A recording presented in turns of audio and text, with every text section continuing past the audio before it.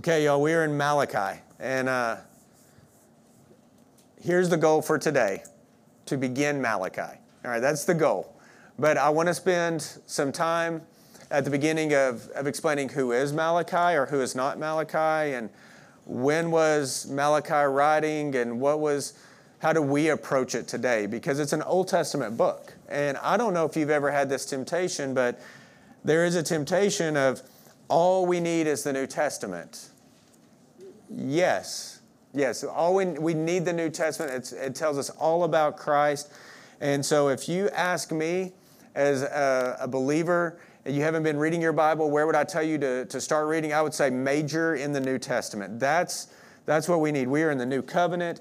However, the Old Testament is really incredible. It lays out God's redemptive history from the beginning of everything through the New Testament all the way up to Christ. And then we get glimpses of God's people and God's kind and good interaction and judgment. That's probably the right word. Judgment against His people whenever they're being disobedient. I mean, it is worth reading the Old Testament.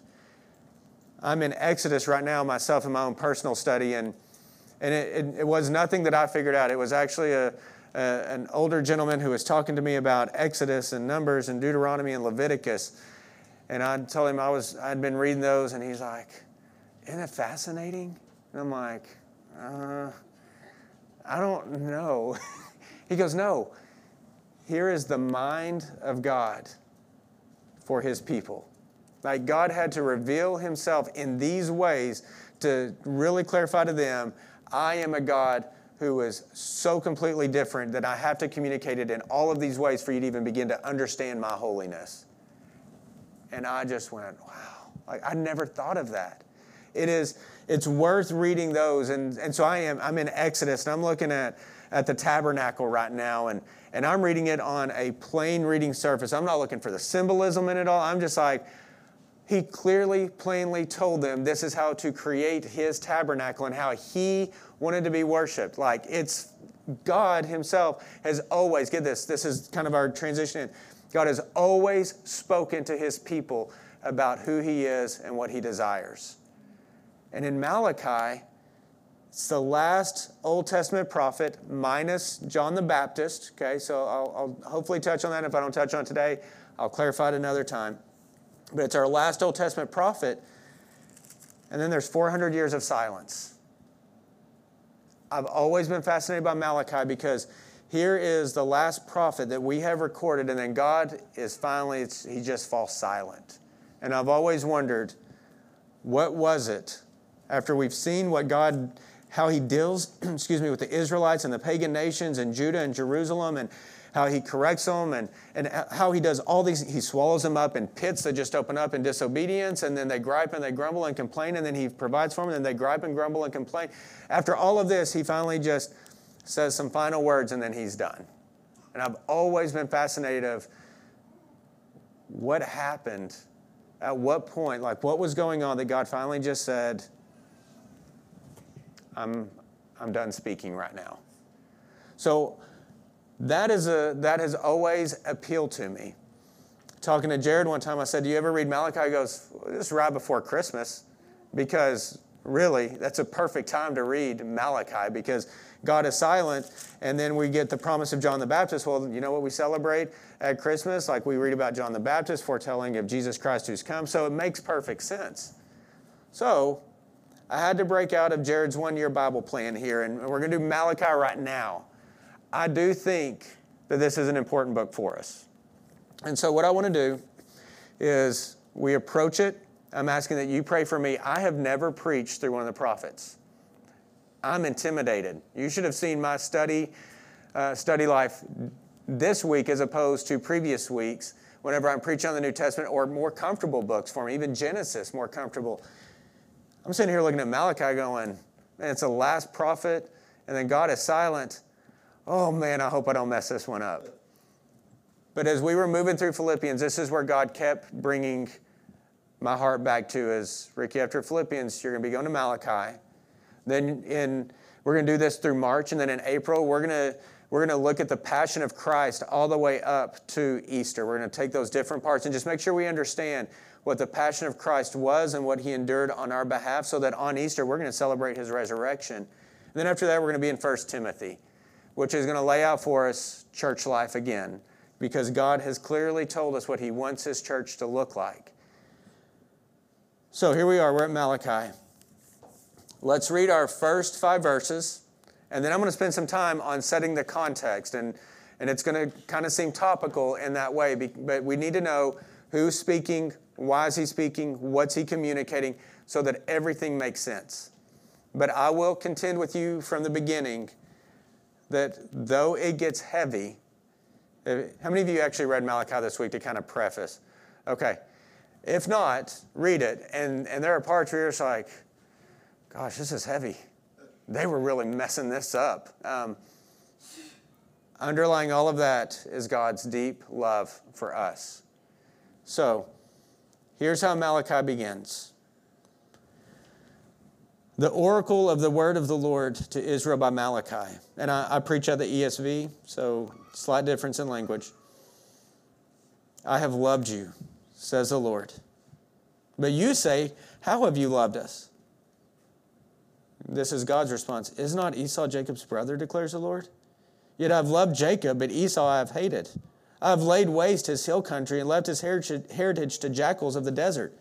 If Edom says, we are shattered, but we will rebuild the ruins, the Lord of hosts says, they may build, but I will tear it down, and they will be called the wicked country, and the people with whom the Lord is angry forever. Verse 5, your own eyes shall see this, and you shall say, great is the Lord beyond the border of Israel. Okay, so we've started it. Like that was the goal. We wanted to start Malachi. We've started it. I get another week to study, and then we're going to keep pushing through. But we're going to, let's understand who this is first. Number one, like just set the context. This always matters, by the way. You need to know who's speaking, to whom are they speaking, like what's the occasion, and then what are they saying, and then for us today, why does that even matter? So I'm preaching today. Next week, whenever I'm preaching, and I'm preaching on the priesthood and how they have profaned the covenant, and I'm going to explain those things, but I always want to answer this question. Okay, that's what they were doing. Why does this even matter? Like why today, as we sit here, why does this Old Testament prophet book, why does this matter today to kind of bring it to us as best as I possibly can? Whenever Andy's preaching on a portion in Malachi, he's going to preach it, we're going to put it in context, but then answering that very clear question, why does this matter to us today? That's incredibly important. Okay, so who is Malachi? I love this answer. We don't really know, okay? We don't really know who Malachi is. So let me cover the conversation as it is right now. Number one, there may have been a person named Malachi. It's very possible. I don't have a problem with it. If I get to heaven and I'm walking through the streets and this guy walks up and says, hey, I'm the prophet Malachi, I'm going to be like, we preached through you. That's wonderful. So I have no problem if there is a true, genuine Malachi. So there is that possibility. Other scholars, though, highlight that the name Malachi as a prophet, as a person, is never mentioned anywhere else throughout Scripture or the references to Scripture. So there's no historical Malachi that we can actually look back and find other records of, like we can Paul and Peter and Isaiah. So they say that it's not a real Malachi. But get this, the word Malachi in and of itself means my messenger. So the name Malachi means my messenger. Malach is messenger, and then the personal pronoun I means my, and so that is my messenger. So there was either a real Malachi whose name translated into my messenger, or there was not a real person named Malachi, but this was a title given to someone who wrote this, who was a very real person, and their name meant my messenger. I don't think that this is a discrepancy. I think that this gives us great confidence, because it doesn't matter to me if the person's name was really Malachi or if it was someone who adopted the name Malachi for the sake of this prophetic writing. What matters is whoever this Malachi was, he was God's messenger. He's communicating God's message to God's people. The man does not matter. The message does. Okay? So wherever we fall in that, as you're doing your historical study, you're going to find scholars lean one way or the other. In the end, I kind of just go, I don't think that matters. I think what matters is, does it change the message if one of those variables don't change the message? God gives a message to his people. The man itself doesn't matter. The message does. Y'all with me on that? So who is Malachi? Honestly, truthfully, we don't know the person himself, but we know this is God's messenger. That Malachi means my messenger. So we need to listen to God's messenger. Okay? Who was his audience? This is really important, because if you don't understand this, then we might not understand. They're going to question, they're going to say, how have you loved us? Right? I don't know if you've ever been there, but you're praying and you're like, God, do you really hear my voice? Do you really love me? Like, if you've ever been there, it's probably because you're going through a season where you're in hurt or you've come back from hurt. When days are really dark and nights are even longer. Whenever you're doing, as David says, where you're crying into your pillow all night long. Like, if all those things are occurring, sometimes you feel like, does God love me? And if so, why do you even listen to me, God? Like, they're coming from a place of hurt. Okay, so the audience for Malachi, these were, we can say it one of two ways. The fancy way is these are the post-exilic Jews. They are post-exilic. They're coming back from the Babylonian exile. We don't talk like that in Arkansas, so let me phrase it this way. These are the Jews that God has sent into Babylonian exile. Because of the Jews' disobedience, remember, Babylon was allowed by God to invade and take captive the Jews and then take them back to Babylon, and their temple was completely destroyed. They were in exile in Babylon. Now they have come back. All right? So they are post-exile Jews. And so what this means for them is, if from the beginning God said, you are my people, and I'm taking you to a land of milk and honey, and I will always be with you, and I will never leave nor forsake you. And then they are overcome by Babylon. They are taken into exile, and then they come back, and everything is absolutely destroyed, and they have been a broken people. They're sitting there going, God, I thought you were for us. They're coming from that perspective. Now, keep in mind, God did this to them because of their sin. They were brought into exile, taken into exile, brought under Babylonian rule, temple destroyed, walls broken down because of their sin, because of their disobedience. So God judges them. And that's what we're going to see, is that a right reading of Scripture is God is holy and mighty and just. Sorry for that stutter there. And he does deeply love his people, but he so deeply loves them that he will discipline them to bring about righteousness and never allow his name to be defamed. So he allows his people, he brings judgment on them, and he sends them into exile. But y'all, they've been in exile. They've been brought back. The temple has been rebuilt and restored. At the same time, it's not the same glory. And the priests are not holding it to the same esteem as they did in the original temple. Basically, they're broken people. They're disheartened. They're cynical. They're confused. They're saying to him, God, if you love us, then why has all of this happened? If you are a good God, why have we been broken like this? And so Malachi is speaking into that. Y'all with me? It helps to understand that context, that they are broken people. And you and I, if not already, we will face seasons of brokenness. But I also think it's interesting to look at, even though he says, I love you, and they say, how in the world have you proven your love to us? That there is that temptation to forget God's goodness. What was his message? This is the part I love. I really love, what is his message? We are going to hit on major themes in this book. God's unchanging nature. Brownie alluded to that. Like, if you read Malachi and you just kind of read it collectively as a whole and you dwell on it, then God says, my name will be known, my glory will be known even beyond the borders of Israel. Everybody will know who I am, that I'm an unchanging God. Like, you're going to hear that over and over. We call it the immutability of God. Like, he does not change. He does not mutate. He is not morphed or changing in a moment. So we're going to hear that. We're going to hear God's hatred of sin and love of holiness. Absolutely. I don't think that those are the major messages. Okay? Yes, high view of God. Yes, that God hates sin and loves holiness. But I think it's this. Everybody look at Malachi chapter 1, verse 2. This, I believe, is truly the central message of Malachi. I have loved you, says the Lord. Like imagine again, go back. Here's God's messenger to his people, whoever that is. And they are a broken, confused, cynical, disheartened people. And here comes God's messenger. And the very first thing that God says to them is not, "You're welcome that I brought you back." Not, "You shouldn't have done that." His very first word to his people through Malachi is, "I have loved you." You know what you need to hear, church? He has loved you. Amen.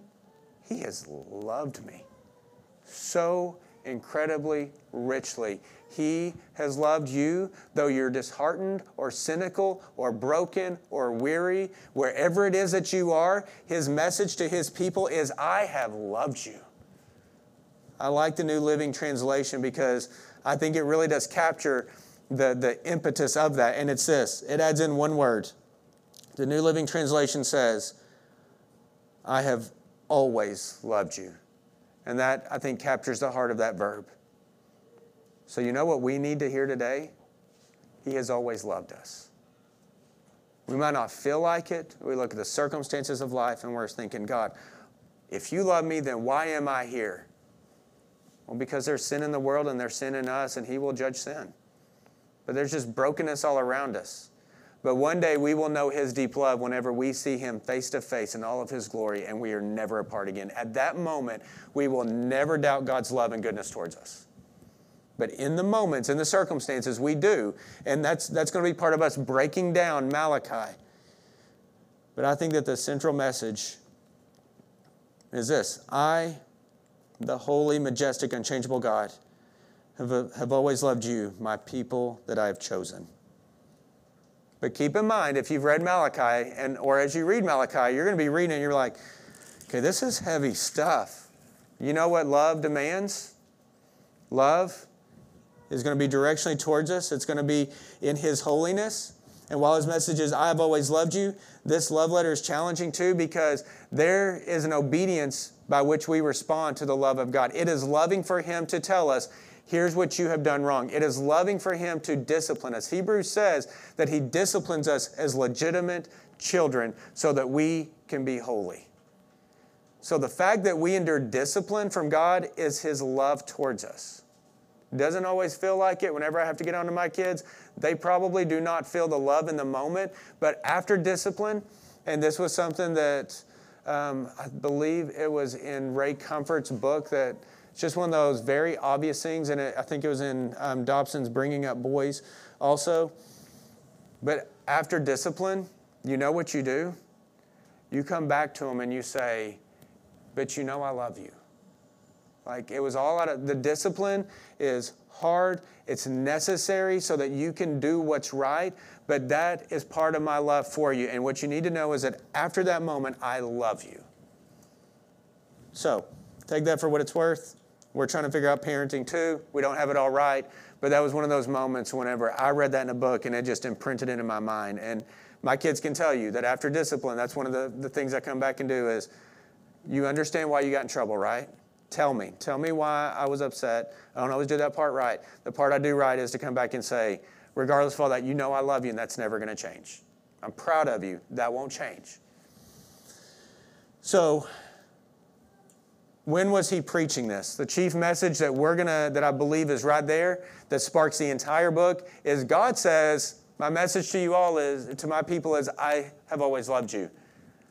And they're the one who starts the fire. They're like, "Oh, really? You love us?" And then so God then clarifies his love towards them. So we will watch that. When was he preaching this? My historians in the room, you can enjoy that so much more than I can. I read it all, and I was just like, Cliff Note version, here you go. 450 to 420 BC, anywhere in that range, I'm comfortable with. Here's what I like more. He was a contemporary of Ezra and Nehemiah. Therefore, as you are reading Nehemiah in your Bible and you're reading the prophet, you're going to see these parallel themes. So Malachi was a contemporary with them. I do agree with that in my reading and understanding. So the women who have moved through Nehemiah, you're going to hear some of the same concerns through Malachi, through Ezra, I believe some of it's even going to be in Zechariah, but they were contemporaries, Malachi and Nehemiah, potentially Ezra as well. So that just helps me. If you want to get into the dates and the nuances and when the temple and all, have at it. But I think for us, it's just good to know that there's some, again, that intertextuality. Malachi is not a single voice in this, that he is the last voice that we have recorded, but he was echoing what the other prophets were saying by God through them. Okay. And then this one, why does it even matter today? I want to answer, why does it matter, and how do we read it? And then we're going to break down verses 1 through 5 rather quickly as a way to kind of launch into this. Why does it matter? I've already clarified, God has always spoken to his people. He spoke all things into existence. He was in community and communion with Adam and Eve and all of the early generations. He meets Moses and the elders on the mountaintop. There's a really cool passage, and I believe it's in Exodus 25, that I just always forgotten. But God calls Moses and Aaron and a couple other guys and the 70 elders, and it says that they ate with God and that the ground before God was like sparkling sapphire.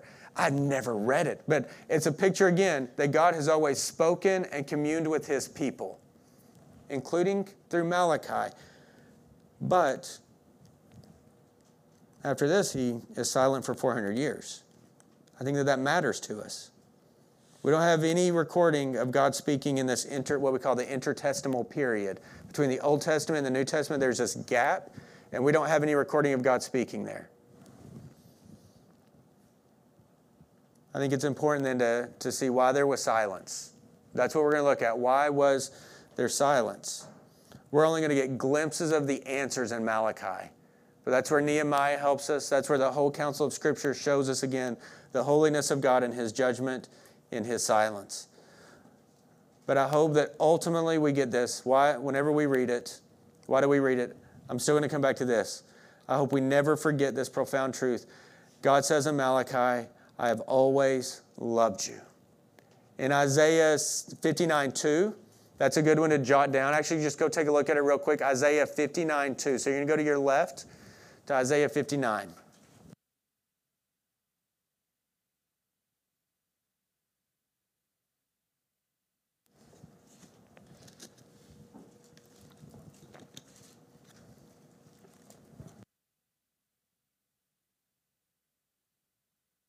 Really powerful verse, one that we need. God says, but your iniquities have made a separation between you and your God, and your sins have hidden his face from you so that he does not hear. So there's that silence. Our sin, y'all, is going to have its impact. We might be forgiven of our sins, but there's still going to be consequences of our sin. Sometimes those consequences have all been laid completely and wholly on Jesus Christ. And then other times, the judgment has been placed on Christ, but the real consequences of the here and now are still on us. It doesn't break our union with Christ. It's the discipline that he lays upon us. But y'all, there is a consequence for sin, though forgiven. So Isaiah 59:2 says that your iniquities have made a separation between you and your God. And your sins, like my sins, have hidden his face from you so that he does not hear. But then Malachi writes, and God stepping back in with his message after the exile, after everything, after all this judgment, God's first words to them are, I have always loved you. Just remember that you will face those moments. It's life in a broken world, consequences of our sin. But that's our disobedience to him, and it never negates his faithfulness to us. I have always loved you is why we need to read this. Okay? Now, how do we read this book? That's a little bit different. So, two things. Oh, so humbly and oh, so eagerly. Like, we're going to read this humbly and eagerly. John 17:17, we quote it quite a bit here. That's whenever Jesus is praying for his disciples, and he says, Father, sanctify them in truth. Your word is truth. How do you and I grow in holiness? By being in his word. His word is truth. We're to be sanctified in truth. The only way for us to be sanctified is to be in His word. I think individually we should all be striving, but corporately it should be preached so that we're all growing together. So a corporate sanctification, an individual sanctification. So we need to be humbled as we read this. Also keep in mind as we read it, 2 Timothy 3:16 through 17, and you know these verses, so I'm just referring to them. But listen, all Scripture, even Malachi, all Scripture is breathed out by God and profitable for teaching, for reproof, for correction, for training in righteousness, so that the man of God may be complete, equipped for every good work. So do we want to be equipped for every good work? Then we need the correction, the reproof, and the encouragement of all Scripture, which has all been breathed out by God, even whenever it's talking about not bullying a young goat in its mother's milk. Still completely breathed out by God. It's God making Himself known to His people and what His expectations are. So, we're going to approach it humbly. I think that Malachi chapter 4, verses 1 and 2 help us know how to read this. Okay? We're either going to read it through the lens of verse 1 or through the lens of verse 2. So Malachi chapter 4, verses 1 and 2, kind of fast forward to that because I do think it helps us. Because here's what Satan is incredibly good at. The Spirit is good at convicting us of sins that we need to correct or repent of. And Satan is really good at laying blame where there really is no blame also, right? He's a king of deceit, and he will tell you things that are not true simply to steal your joy. So you and only you can know where you land in verses 1 and 2. All right? So all eyes on Malachi 4, verses 1 and 2. I do think that they give us a lens by which to read this. For behold, the day is coming, burning like an oven. And we're going to explain all that later. When all of the arrogant and all of the evildoers will be stubble. The day that is coming shall set them ablaze, says the Lord of hosts, so that it will leave them neither root nor branch. So, that's the wicked, right? The guilty, the evildoers, the sinners. That's a message that Malachi gave to them. But he also gave them verse 2. But for you who fear my name, right? For those of you who call upon the name of the Lord, you love the Lord, you're striving for Him, though imperfectly. For those of you who fear my name, God says, the Son of Righteousness shall rise with healing in its wings, and you shall go out leaping like calves from the stall. I don't quite know what that looks like, to be quite honest. So I'm going to YouTube, calves jumping from a stall, just to see what it looks like. But I have this idea that is this moment of exuberant joy because that which has been contained is just so free and there's rejoicing. Okay? But I've never seen it. So if you find a YouTube video of a calf leaping from a stall with joy, just send it to me. Save me the time. But you get the idea. I think that we need to read Malachi with verse 1 and verse 2 in mind. For those of us who fear the Lord, that we know that God is good and loves us, and we need to understand what was going on back here so that we don't return to it and so that we understand that God did not delight in this. However, as we read Malachi, if we do not fear the name of the Lord, we need to understand that there is a coming judgment. Christians, your judgment has been placed and paid for by Jesus Christ. The judgment that was due to us because of our sin, He has borne on the cross and canceled the record of debt that was against us. The judgment for us has been done. But for the wicked, for those who do not fear the name of the Lord, then there is coming a day. And as you read Malachi, if you're not in Christ and you're hearing these things, then there probably is this heavy conviction and condemnation that begins to get laid on you. And that's a hard issue that I can't account for. Only you and God know the condition of your heart. But don't let Satan tell you, Christian who loves the Lord, well, this is who you are. This is where you are messing up. You know what? If you are, say, dang it, you're right. And repent and place it upon the Lord. That's the joy we have. Okay, so I think that we do it. We read it very humbly, very eagerly. Keep this in mind. Please go to 1 Corinthians chapter 10, and then we're going to move into Malachi. But look at 1 Corinthians chapter 10, verse 13. It might actually be verse 12 now that I'm getting it right there. So let me just flip there real quick.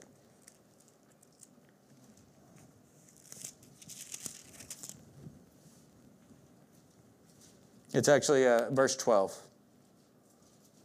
1 Corinthians 10:12. So if we're reading it and we say, well, I'm in Christ, and man, they were really messed up back then, and how could they do that? And I would never do that. Then 1 Corinthians 10:12 is one that I keep right in front of me. Therefore, let anyone who thinks that he stands take heed lest he fall. It's a warning to us, because we can deceive ourselves, and we need that sobering reminder that the greatest deception for us is self-deception, and it can lead us to destruction. I can so easily deceive myself into thinking that I'm so much stronger than I am. And God's word says, take heed if you think you're strong, unless you fall. So let's read Malachi eagerly. There's coming a day whenever we're going to be leaping like calves from the stall, and the Son of Righteousness will be on us, and we will be completely whole and new, and we will never doubt God's love. But in this interim, may we be very humble that this is not something that we are maybe guilty of or leaning towards, because it's always by gradual degrees that we begin to lean. And pretty soon after leaning so far, then we've abandoned the truth. So Malachi, God's messenger, speaking God's message to God's people, and his message is this: I've always loved you. Here we go. Let's take a look at our passage, verses 1 through 5. Because there's a lot going on in this short passage, I'm just going to tell you. I've been warned by at least one of the children's workers that I have to see after church and go home with that this cannot be a very long message. And so to get the substance out as quickly and aptly as possible, but she can't stop me right now. So here we go. The oracle of the Lord is how this begins. The oracle of the word of the Lord to Israel by Malachi. The word oracle, by the way, another translation, you might have burden. Does anybody have burden in theirs? Okay, both valid translations, and it can be, and both are very aptly fitting. The oracle is something, hey, here's where we are, and here's what's going to happen as a result of it. We see that played out by chapter 4. The burden, I honestly think, is a better word, because Malachi is heavy. And if you can imagine being Malachi, the prophet who has to go deliver this message to God's people, I don't think that he did it with a smile on his face. No pastor who really loves his people wants to give his people a really hard message that he knows that they're going to have to wrestle with and carry with them. So I think burden there is probably a better, more fitting word for the nature of this. This message is, I have always loved you, but there's some correction and discipline that's got to take place and some understanding. So I just wanted to clarify that. This is a heavy message, but in the end, it is so incredibly joyful. All right, what is this message? We've already clarified it. We're going to hit it again. I have loved you, says the Lord. God's opening with Israel is, I have loved you. Everything that's come before now, from Adam and Eve's first sin to the deception that we see in the Israelites and even some of the patriarchs and their wives, like after all of this and after their exile and their judgment, God says, I've loved you. And now look at them. 2b, like the second part of verse 2, but you say, how have you loved us? This is Israel's response to God. He says, I love you. And they say, oh, really? You love us? We've been invaded, plundered, taken as prisoners into exile by our enemies, brought back to a destroyed land and temple, which we have rebuilt, but it's not the same. The glory of who we were is gone. And you say that you love us? What proof do we have? We are a broken people. And you say you love us? Like, that's the heart of that verse. I think that matters, to know that that's where they're speaking from. Because we would have probably spoken in exactly the same way in that moment. Oh, we would never do that. I mean, the Israelites, Ricky, they were some stubborn, ignorant people, weren't they? I mean, they just couldn't figure it out, could they? We wouldn't have either, right? If we were in the garden, we would have taken the fruit. We would have eaten it because we would have desired more. But you need to understand that's really what they're saying. Seriously, you love us? There's a balance in being so honest with God and how David does it and how they just did it. The way David would do it is David would voice his concerns to the Lord, and then he would turn it right back into praise. They don't turn around and praise God. They just say, really, you love us? Really? Like, this is your love towards us. So there's a difference. So know that you can absolutely voice your concerns to God. You can be very real with him. But David always turned it back to praise. He always said, I lament this. I'm weary with this. I'm broken with this. My bones cry out all night. I am in anguish, and yet you are good, God. So there is a balance there. But just to put yourself there real quick, has your love ever been questioned? Like, has anyone ever come to you whenever you say, I love you, or maybe you haven't said it, you just think the tenor of your life is that, and they turn around, they're like, but, I mean, do you really love me? Like, parents, have your kids ever just been like, do you love me? And like, even though it's an innocent question, like, you still feel that of, how have I not shown it? Like, and you begin to lay it out. God is going to lay out his love for them, but it's going to be in a negative sense of, I've told you these things and yet you're not doing them. Like, this is discipline. But, y'all, Satan's tactic from the beginning has always been to deceive God's people about God's goodness. Go all the way back to Adam and Eve. Satan's deceit to them was, God's not really good to you. If he was good to you, then he would have told you that this is what's going on, and he's withholding from you. Like, from the beginning, Satan's tactic, and his most accomplished one, is his deceiving of God's people. And we see it all throughout Scripture. At the end of it, it comes down to, does God really love us? Does he really mean good for us? Warren Wiersbe says, doubting God's love is the beginning of unbelief and disobedience. And Satan wants us to feel neglected by God. The Israelites felt neglected by God. Through their disbelief, through their disobedience, the separation begins to grow, and they feel neglected. But there will be times, just as a gentle pastoral reminder, there will be times in your life whenever you may feel neglected by God. Whenever you feel the burden of, is God even hearing my prayers? Does he really, truly love me? Do not let Satan's deceit come in and cloud out what you already know. Don't doubt in the dark what you know in the light. But just hold on and keep this in mind. You may feel one way, but feelings are fickle and faith is sure. So don't trust your feelings, trust your faith. Right? And the Israelites are responding based on their feelings, and God is going to lay out a reason for their faith by the end of this thing. Are y'all with me so far? Okay, that's the hard. That's why they would question God, though. You need to understand that God's simple message was this: I love you. That could have been all of Malachi, by the way. But they had to speak back. They had to begin to counsel and interrogate God. And so here's God's response. He says, is not Esau Jacob's brother, declares the Lord. Yet I have loved Jacob, but Esau I have hated. Just for the sake of time, I'm going to tell you, you can write down Genesis 25, 21 through 23. That is where we see Isaac, Rebekah, and then I'm going to read verse 23 to you.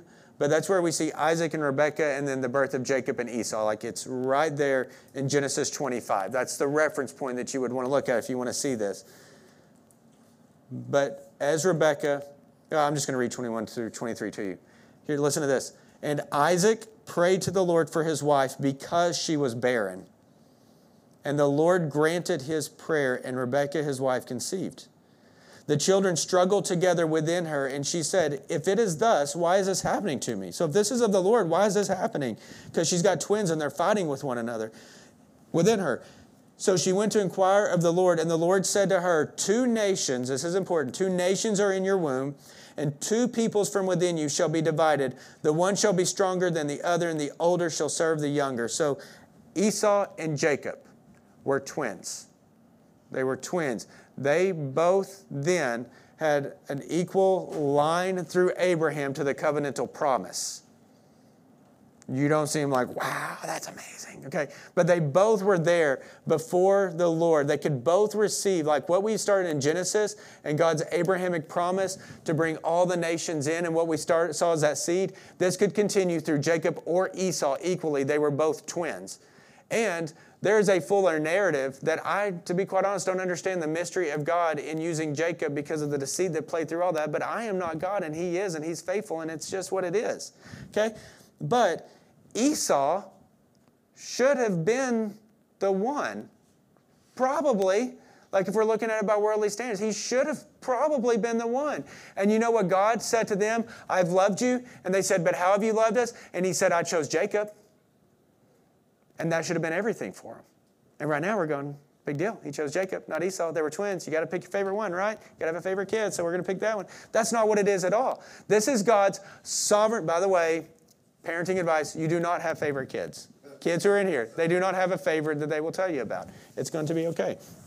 But this is God pointing out to them in Malachi that here were twins, there was equal opportunity, and by birthright, Esau should have carried that promise forward. But God says, but I chose Jacob. And Jacob is the culmination of Israel. So the Israel that God is speaking to right now, their lineage is Jacob himself. So whenever God says, but weren't Esau and Jacob brothers and I chose Jacob? This is God saying, just point blank, Arkansan speak here. I chose you from the beginning. I've loved you from the beginning. Even before this moment right now, even before you could ask me that question, I loved you then before you were a nation. I have loved you always. That's cool. I'm blown away. But that's God's response to them. If we really narrow it down, I chose you from the beginning. I've loved you from the very beginning. My choosing of you is my loving of you. And I chose you, and I chose to love you, and you are mine. I love you. What does it mean that he says, I chose Jacob and Esau I've hated? Not good translation and understanding for us. If we go back to the languages and what is meant by choosing and hating, because it's even clear in Scripture, do not hate the Edomites, which is who Esau's people become. Don't have any animosity against them.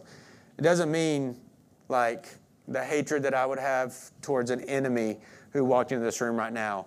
It really does come down to, I chose, I loved this one, I did not choose, I hated. That's the simplification of that language. But God says, I chose Jacob, I chose you, and Esau I didn't choose. And you know what I'm going to do with Esau? Or what I've done with Esau? I've laid waste his country. You think you have it bad.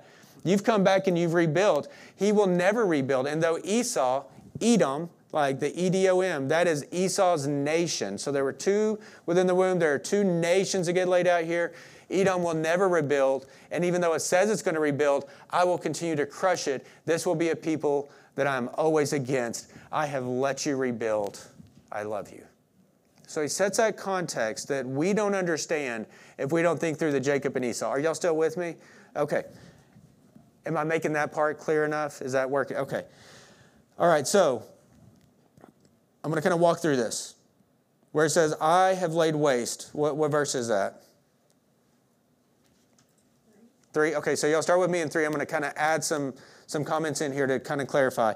I, God, have laid waste to Esau's hill country, and left Esau's heritage to the jackals of the desert. In other words, I have destroyed Esau's country too. If Edom, verse 4, this is a nation begun by Esau, says, we are shattered, but we will rebuild. The Lord of hosts says, they may build, but I will tear it back down. They will be called the wicked country, and the people with whom the Lord is angry forever. The Edomites, who were Esau's descendants, they're not going to be able to rebuild. And they ultimately become, there's pagan worship going on in there. But you know what I think is really cool? That if you go to Mark chapter 3, right in there, it refers to the nation of Idumea, Idumea. It's cool. Okay, so in Mark chapter 3, it refers to the Idumeans and how a great crowd from Idumea was following Jesus and watching him do miracles. You know what Idumea is? It's the Greek name of the Hebrew name of Edom. So even though Esau, oh, don't worry, Brooke, I'm going to do it again. Okay, so even though Esau was this other country that was not of God's chosen people, and they are cast out and they're never going to be able to rebuild because God is angry with them, they become Edom. In the New Testament, Edom is the nation of Idumea, Idumea. And what I thought was so incredibly cool is this. Jesus goes to Idumea, and great crowds begin to follow him. Christ goes to the lost, He goes to the nations that are not seeking him. He does powerful works and miracles there. And it says that a great crowd continue to follow him.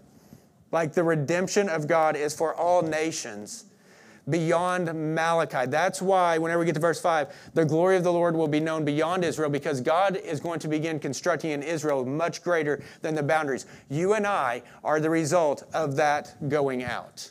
We are brought into that redemptive scope.